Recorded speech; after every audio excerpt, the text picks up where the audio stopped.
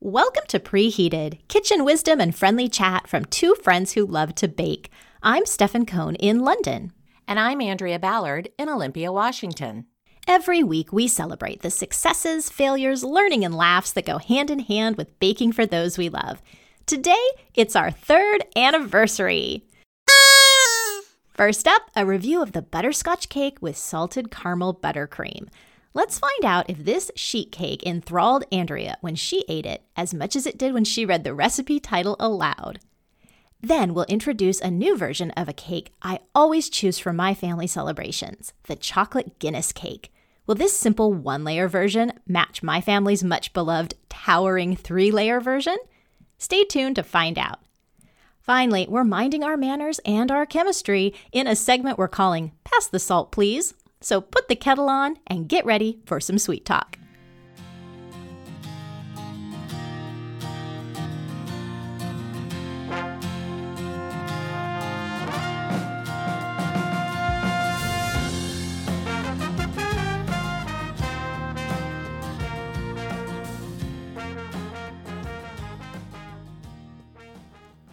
Happy anniversary, Stefan. Happy anniversary, Andrea. 3 years have gone by in an absolute flash. It is so exciting, and a huge thank you to our listeners who have been with us since the beginning. We're hoping you've had as much fun as we have had.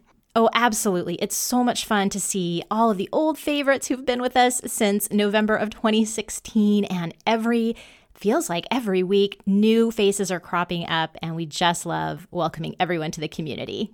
Yeah, we really do. And since this is a landmark episode 150, I thought we could throw out some other numbers that are kind of exciting when we think about our show. Okay, yes. So first of all, even though it's episode 150, I think we should point out that we've actually produced 162 shows. I mean, that's 12 more.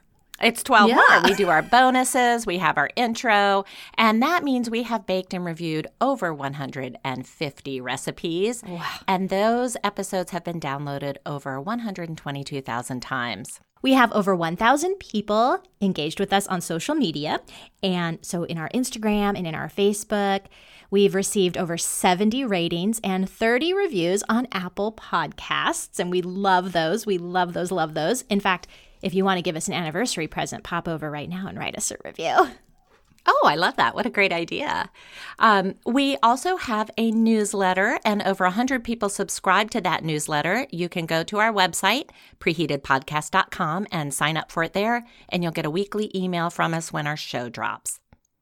And then, Andrea, we have listeners in 47 countries around the world, and that includes countries in every continent except Antarctica. So, Antarctic listeners, we need your help. Doesn't cozying up with Preheated just sound like the perfect way to while away those frozen days and nights? It does. It would be amazing if you're traveling down to Antarctica or anything and you want to do us a huge solid, download our show from that last continent. We'll have them all. And speaking of downloading shows, Stefan, can you guess which one of our episodes is our most popular of all time, at least in terms of number of downloads? Okay, that's actually pretty tricky. I think for a while it may have been the Biscoff pie episode from season 1, or at least that was an episode people were constantly kind of referencing. Yes. I think another popular one is the roasted strawberry buttermilk ice cream from our first frozen month. But I think I'm going to go with either pie or chocolate. Am I in the arena? You are in the arena. Okay. And late breaking episode 115, the salted chocolate sophisticate. Stefan, that's the episode where we reviewed those chocolate cookies made with the rye flour. Do you remember that? Oh, I do. And now that you say that, that makes a lot of sense. I mean, it's an alternative flour.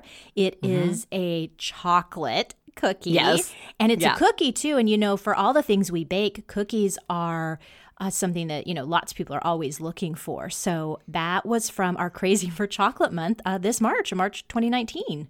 Yeah. Speaking of top downloads and Crazy for Chocolate, that was our number 3 most downloaded episode. Okay. And then number 2 was that episode about the Lazy Daisy cake. So it's just so much fun to see what people are enjoying listening to. And definitely chocolate seems to be a popular theme. So we'll tuck that away and make sure we sprinkle our chocolate over our listeners on a regular basis. And, I wonder if Lazy Daisy crops up. Not only was it a delicious one bowl cake, but I wonder if people do searches for like lazy bakes or something like that, like they mean easy. And so that's the word that kind of crops up and catches their eye. Good idea. I hadn't even thought about that. Yeah. Well, that is so much fun. You and I both get really giddy when we start looking at our statistics and diving into all of the numbers. And it's been an amazing season. Season 3, we did so many fun things and reached so many people. And now we're here kicking off season 4, Andrea. Yeah, it's pretty exciting. And we are kicking it off with One Layer Wonders. And so this is a cake month, which is very exciting for me, just like we did back in the beginning of our show. So it's coming full circle. Speaking of that first cake during Cake Month and One Layer Wonders, this week, we baked the butterscotch cake with salted caramel buttercream, which, as you said last episode, in episode 149, when we released this, those are 4 of your all-time favorite words. Yeah, butterscotch, salt, caramel, and buttercream. Just throw those into a blender, and anything you come out with, I'm going to be excited about trying it. And interestingly enough, like some of those compound words are pretty great when you split them apart too, right? Butter and scotch, butter and cream. So Oh, I didn't even notice that. Yeah, that's a good point. Well, I did notice last week when we were talking in episode 149, of course, how much butter was in this recipe. Yeah. So I'm not surprised now that you pointed out that it's in the title twice, because it certainly was in the recipe more than once. Well, let's get down to it. Yeah. This was a cake with a lot of components. So it was a 13 by 9 cake that was fairly straightforward on the surface of it. And then it had a Swiss meringue buttercream that incorporated a homemade caramel sauce. Andrea, since you chose this recipe, why don't you kick us off on the review and talk us through making this one layer wonder? Well, I am happy to do that, and I am going to talk you through in what seems to be backwards motion, because that's how this cake actually comes together, and I only learned that because I did it incorrectly. So this is not just one recipe, it's 3 recipes, and I have a different rating for each component. You'll be pleased to know. Okay. For the butterscotch cake, I have a 4-star rating. For the salted caramel buttercream, I have a 3-star rating. Okay. And for the salted caramel sauce, I have a 5-star rating. And that's where I'm going to start. Whoa. Okay, go for it. And the reason I am starting with what I thought would be the end is because if you read the recipe all the way through, which is great advice and something I never managed to do. I don't know if I have attention deficit disorder, or I think what I actually do is I skim. I don't read carefully all the way through. Okay. But what you will learn is when you make the salted caramel sauce, you get to the very final instruction and it says let cool completely. Yes. And then if you look at the buttercream recipe, when you get to step 2, it says add the salted caramel sauce into the buttercream. So that needs to be ready to go when you are to step 2 in the frosting. Yes. Got it. So step 2 in my mind is making the salted caramel buttercream. And Stefan, you were great about pointing out last week that this can be made ahead. Is that what you actually did? It is. And I'm really glad that I did do that, because the icing or the frosting here really was the hardest component for me. Yeah. And I was very happy that I was able to then take a pause with it after I kind of made my way through the trial by fire of Swiss meringue. So for our listeners who haven't attempted this cake, I just wanted to throw out there that if I was to do this again, I would make the caramel sauce first. I would make the buttercream next with the caramel sauce, and then I would give myself a little break, and then I would make the cake. But in reality, I did it in the reverse way, which caused me some problems. So I will start with the cake, and I did think the cake was fairly straightforward. I love the fact that the recipe has both the cups and the teaspoons as well as the grams. Yes. So I did use my scale, and I thought everything turned out really well. I, of course, have no problem getting butterscotch morsels. So I thought that was, in terms of ingredients, that's where you start. You melt your butterscotch morsels and a little bit of water. I didn't do mine in the microwave. I did mine just on the stovetop over low heat, and you're going to let that cool. There's a lot of letting cool. So yeah, maybe next time when I read ahead, I'm going to highlight those phrases because, every time you do that, you realize like, oh, I'm stopping here. Yeah, I'm with you on the cake, Andrea. I thought it came together really easily. As you guys know, I had to search out butterscotch morsels, which were a bit of an investment buy for me, but nonetheless, they're in my house now, so I'll be looking for other things to use the rest of that bag with. Yeah, and then it was really a very straightforward cake. It's a 13 by 9, and I would like to point out, too, that you're making a big cake. It is. So that's something to think about as far as when you're going to be serving this as well, which I may not have done a great job of. Okay, good to know. Something to look forward to with your investment morsels. It says in step 5 to bake until the toothpick test comes out clean, about 35 minutes. Mine was more like 40, almost 42. It was still really super wobbly in the center after 30, so I stuck it in for about another almost 15. Oh, you're reading my mind because I'm looking at my notes here. When I pulled mine out at 35 minutes, it was very wobbly. I, at that point, switched my oven that had been at just the regular bake at 325. I switched it to convection, and I did an additional 7 minutes. So mine was 42 minutes total to get to the point where it was cooked. Sounds exactly the same. Yeah. So just watch that. Ovens run different and make sure that you are using that 35 minutes as a guideline, but you may need to go longer. Sounds like we both did. So that is the cake, and I thought the cake turned out really well. Did make it in my 13 by 9 pan. I did use my parchment paper, and I thought it was fabulous. On to the buttercream. Pause. So I've never made a Swiss meringue buttercream before. My first problem that I ran into was the first instruction, which is in your stand mixer, you whisk together 3 large egg whites and sugar by hand. And, I don't do anything by hand. So that was just kind of the first problem. I actually tried to do it in my stand mixer, but 3 egg whites don't make enough volume for the whisk to really get down in there.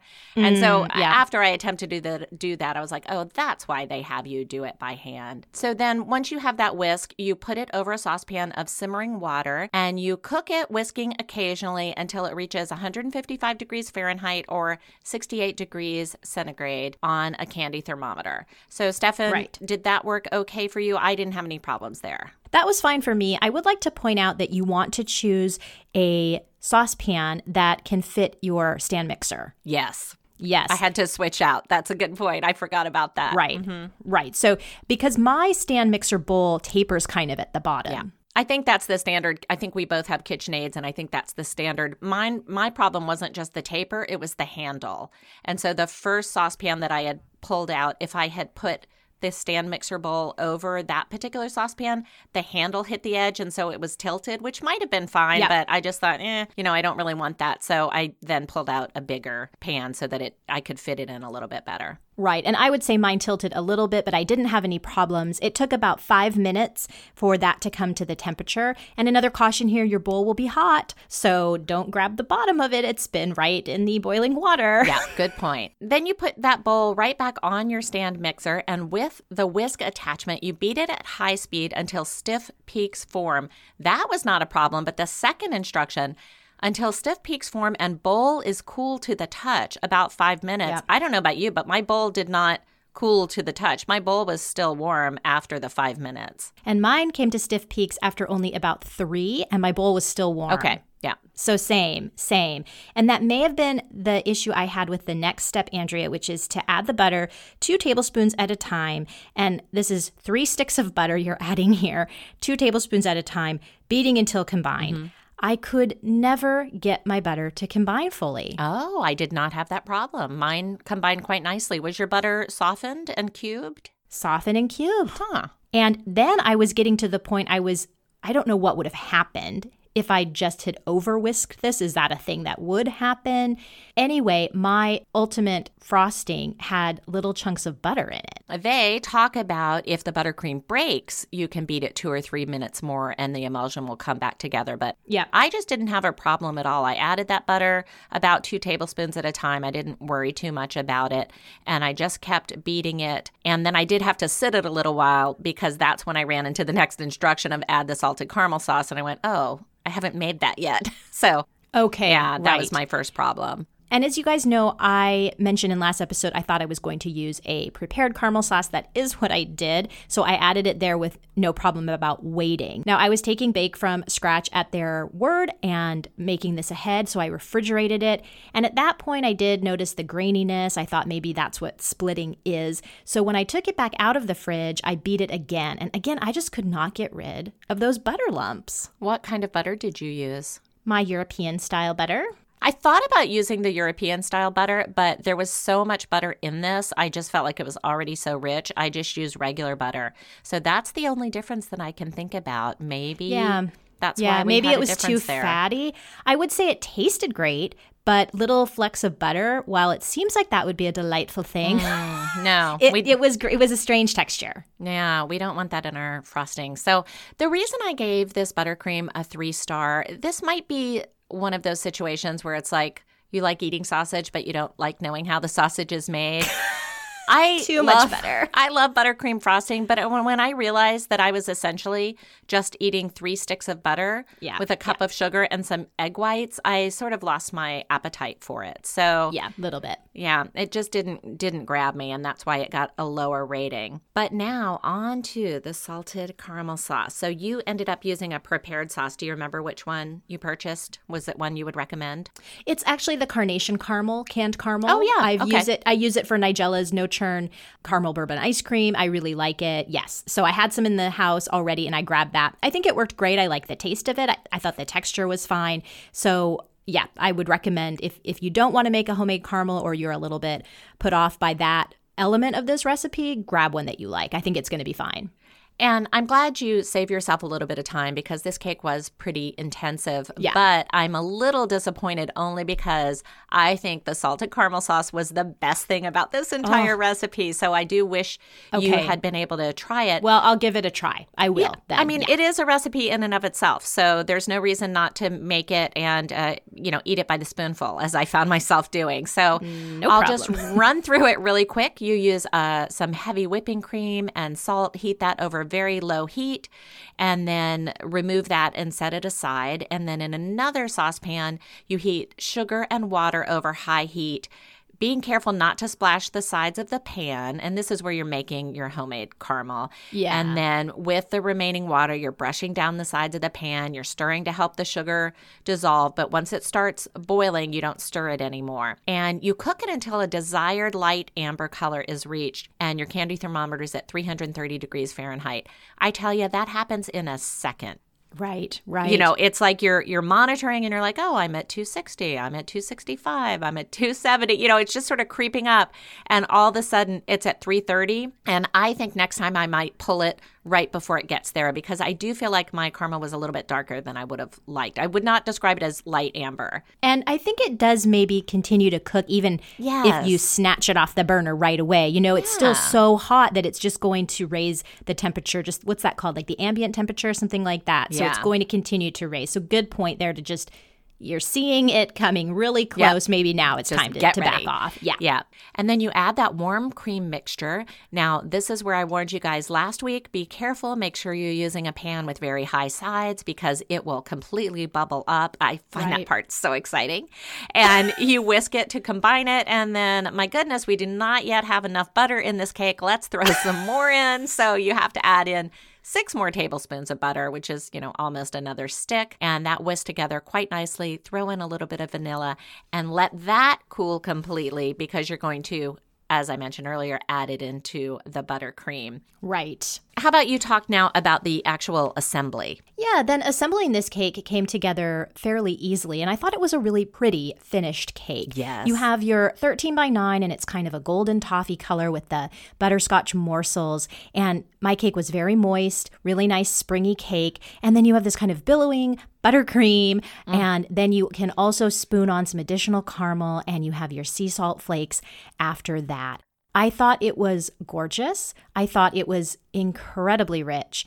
And I thought, Andrea, it would be really good even without that frosting. Now, you mentioned that the caramel sauce was so great. What about just serving the cake with a little caramel sauce? I think that would be fabulous. Yeah. Yeah. I mean, I say go for it. I think, too, this is a cake that may actually work as like a brunch. Something about it seemed kind of coffee cake-ish to me. In fact, I don't know why this would be, but it reminded me of the pumpkin bunt. I mean, there's no pumpkin or anything veggie related at all in this. But something about it, I just thought, you know what? This is the kind of cake without that frosting that you could serve, 24 hours a day. Yeah, I think the colors and just the flavors and the smell and the salt, it all just sort of said fall to me. Yes. And yeah, It was really seasonal. I mentioned earlier I gave the cake a 4-star. The only reason I didn't give it a 5-star is I didn't think it was as moist as I would have liked. So that's interesting that you did find it to be quite moist. I'm wondering, when I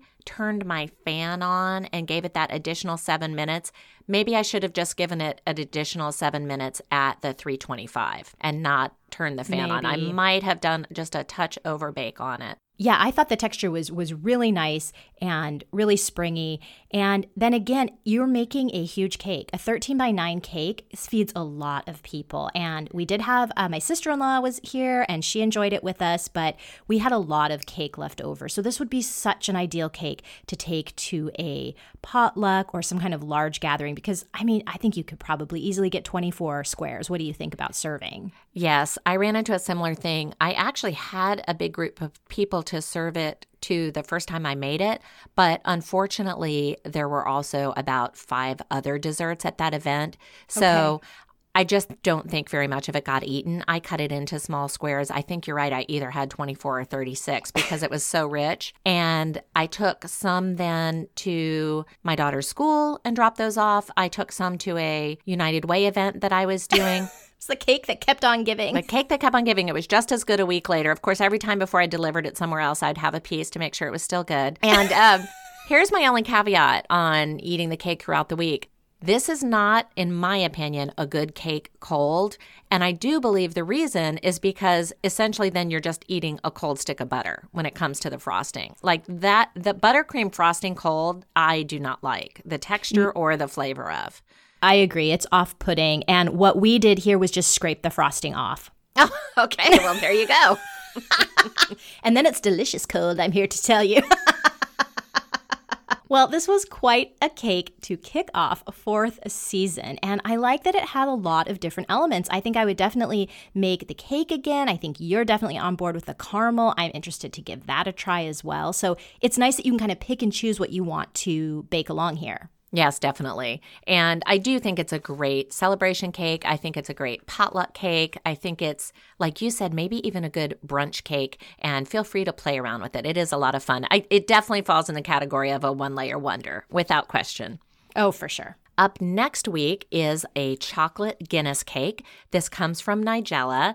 Stefan, this is a recipe that I picked, and I had to twist your arm a little bit because you have a much beloved chocolate Guinness cake recipe in your family, and you were a little bit concerned about, why do I want to make something, and then I'm just going to be comparing side by side. I was interested in this because it looked a lot easier than I'm guessing your family recipe is. So why don't you introduce this cake a little bit and tell us how it's different from the one you make on the regular? Yeah, absolutely. I mean, at first glance, this does seem incredibly easier than the one I make. The first reason is that you don't even need a mixer for this cake, I'm delighted to say. Right. Yeah. So this recipe is available online, which we'll link to, but it's also from Nigella's wonderful 2004 cookbook called Feast that I happen to have. Okay. And how much do we love a woman who has a section in her cookbook called the Chocolate Cake Hall of Fame? Oh, yes. My kind of book. Oh, yes. She has a number of really delicious chocolate cakes, and this is one of them. Now, I love that it's a 1 layer, and it also is frosted with a cream cheese frosting, very different than the one that I'm used to making, which is a chocolate cake with a chocolate frosting. And Stefan, I was pretty sure I remembered that yours included a chocolate frosting. Yeah. And I enjoyed reading the notes from Nigella where she said that I've eaten versions of this cake made up like a chocolate sandwich cake, stuffed and slathered in a rich chocolate icing, but I think that can take away from its dark majesty. That you love her writing. Yeah, and I mean, the other reason that she is frosting it with cream cheese frosting is to mimic the look you get when you pour a pint of Guinness. Yeah, I thought that was fun. It is that dark beer with a very creamy head on top. So visually, I think it's going to be really pretty. As far as I can tell, Andrea, this is a pretty straightforward cake. You are using a 23 centimeter springform tin. That's a really standard cake tin here. I'm guessing you might not have that one. Well, it's a 9-inch. Is yours a springform? Mine's not a springform. Okay. But I already was going to tell you that I might not make a single cake just because of my experience with last week. I'm thinking about, instead of making one 9-inch, I might make 2 smaller cakes, or I might even make cupcakes. I haven't decided yet, but I'm not sure I'm going to make a whole other cake because I don't have any events coming up and I don't want to have an enormous cake in my house for just the 3 of us. Got it. And my mom's coming into town, so I will be happy to make a cake for her to be here. Perfect. You know, after last week, this seems so straightforward. You have your cake, which is made up of 250 mils of Guinness, butter, cocoa powder, castor sugar, and a small pot of sour cream, 2 eggs, a tablespoon of vanilla. That's going to be such a nice, rich vanilla flavor, some plain flour, and bicarbonate of soda, which is baking soda. Mm-hmm. And I was really intrigued with the frosting on this. It is kind of the antithesis of our Swiss meringue because it is cream cheese, icing sugar, and whipping cream. There's no butter in this frosting. Stefan, for listeners who haven't been with us for a long time, I want to talk a little bit about cream cheese. Let's do it. So when you moved from Seattle to London, one of the first challenges that you ran into is not being able to find what I would think of as traditional cream cheese or a Philadelphia-style cream cheese, just your standard block that you can get in every grocery store here in the States. And the operative word there is block. I can find cream cheese, but it is what we in the States would refer to as a whipped cream cheese. It comes in the tub, and it's definitely just a softer consistency. Because I thought, this recipe is from someone who's living in the UK, and obviously she would have some challenges and not want to put out a recipe that contains something that your average reader couldn't get. So I was curious when she had cream cheese in the recipe, but you're saying it's not that you can't get cream cheese, it's just that getting the block is difficult. But I had that same concern also, Andrea, and here is my caution to folks like me living in the UK or where block-style cream cheese is not prevalent. I would be really cautious about adding all of that cream in because I think it's going to be softer already than using a block-style cream cheese. So I would just be cautious and maybe add in that cream a little bit at a time and see where the consistency is. And maybe we won't need to use it all because we're starting with a softer cream cheese. Does that make sense? That does make sense. So since you're starting with a softer cream cheese, you might not want to add the full amount of double cream because it might get too soft. Okay. I would take it cautiously there, not just dump it all in, but go, see how it goes. Well, here's the funny thing, and I don't think I realized until just now and put 2 and 2 together. I always use whipped cream cheese when there's an instruction and a recipe for cream cheese because that's what we use on the regular. So that's what you have. Always have it in my house. Yeah. Well, then you're going to be right in line with this recipe, the original recipe. Yeah. The only thing I'm going to have to go get is Guinness. That's not something I keep regularly. And then I did want to ask about castor sugar. Is that just regular sugar or do I need to do something to it? Yeah, that's your granulated sugar. Okay. Remember, we will have a link to these recipes we've talked about today. The butterscotch cake with salted caramel buttercream from Bake From Scratch, as well as Nigella Lawson's chocolate Guinness cake, originally in her Feast cookbook, if you happen to have that. If not, online, we'll link to that in the show notes for this episode, which is episode 150, on our website, preheatedpodcast.com, as well as in our Facebook listeners group. Stefan, would you please pass the salt? Gladly, my friend. One of the first rules of table etiquette I recall learning was that when someone asks you for the salt, you should pass them the pepper as well. So in my brain, salt and pepper are inextricably linked, except when it comes to baking. Yes. Not that I'm against pepper in my baked goods. I mean, you do love your savories. It's true. But for today's segment, which we're calling Pass the Salt Please, we're going to focus on salt only. So let's start with the necessity of salt in baking. If you make a cake and you forget the eggs, you'll definitely notice. It won't rise as much, the ingredients may not bind together, and it will be dry instead of moist. But leaving out the salt won't have as much effect on the structure of your cakes and cookies. But you will definitely notice. Salt serves several purposes in baked goods. It enhances flavor. It brings out the best in your other ingredients.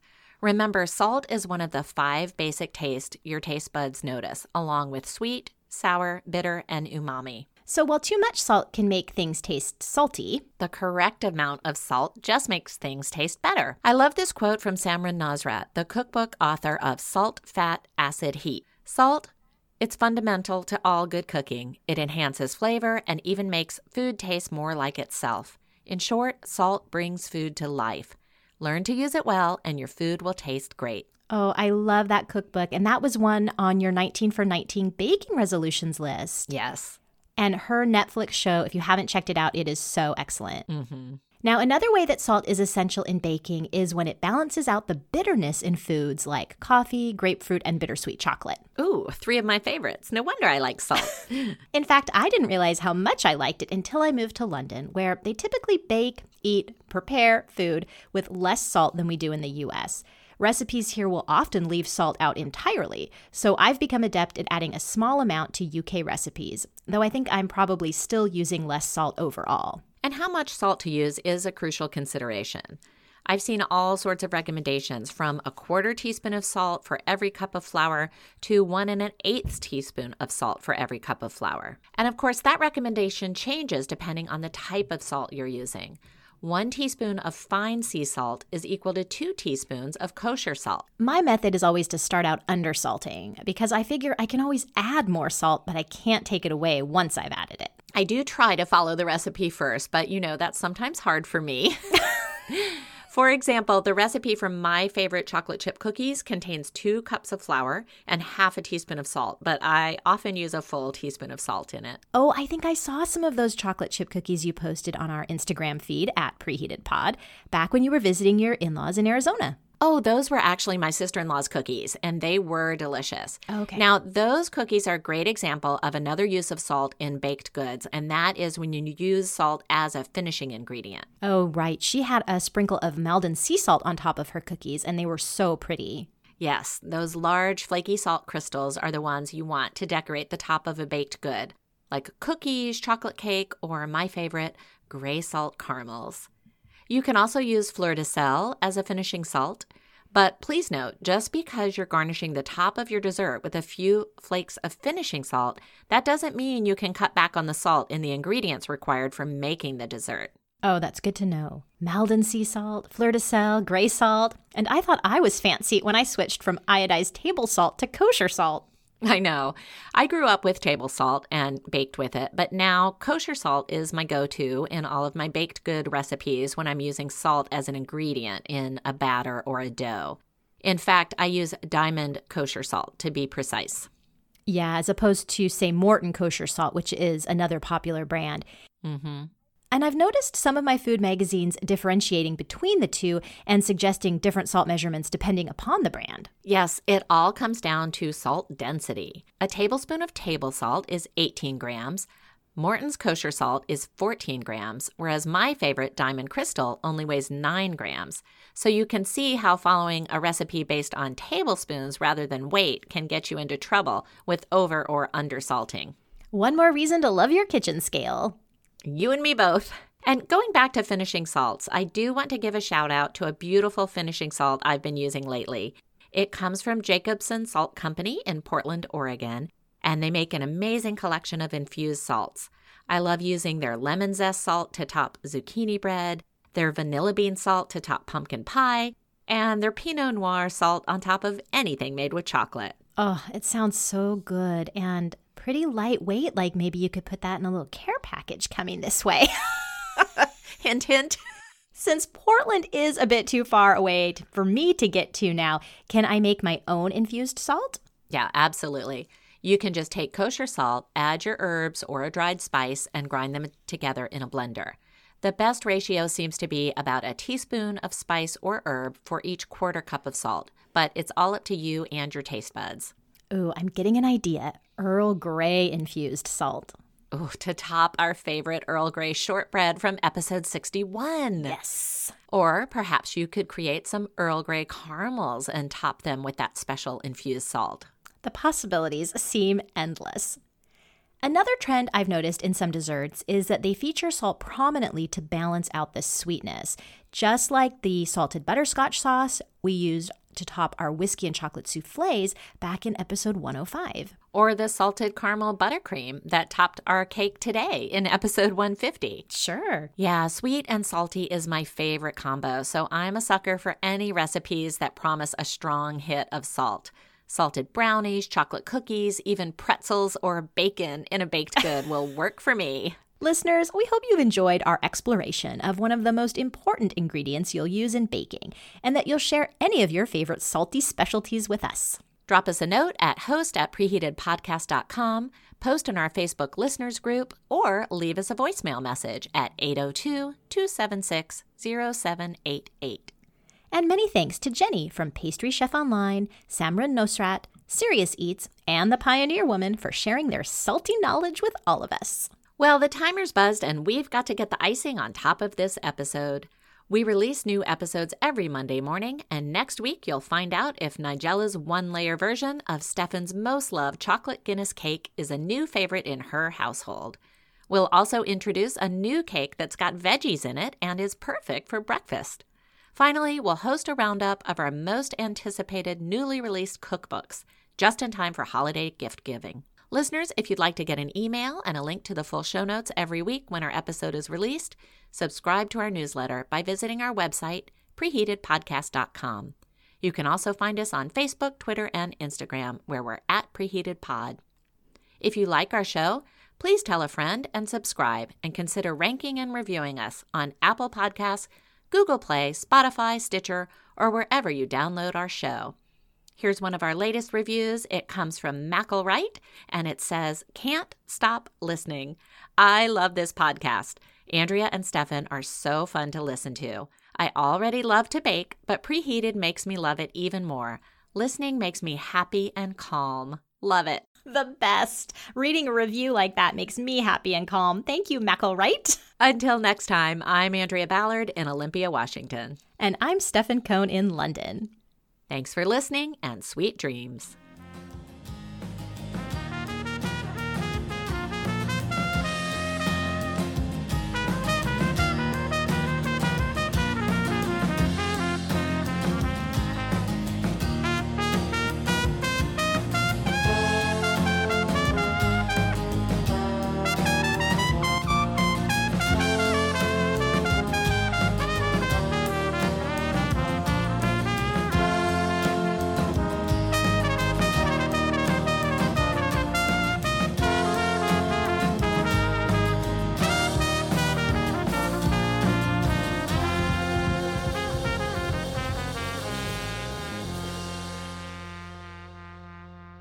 Preheated is written, hosted, and edited by Andrea Ballard and Stefan Cohn in association with 24th Floor Productions.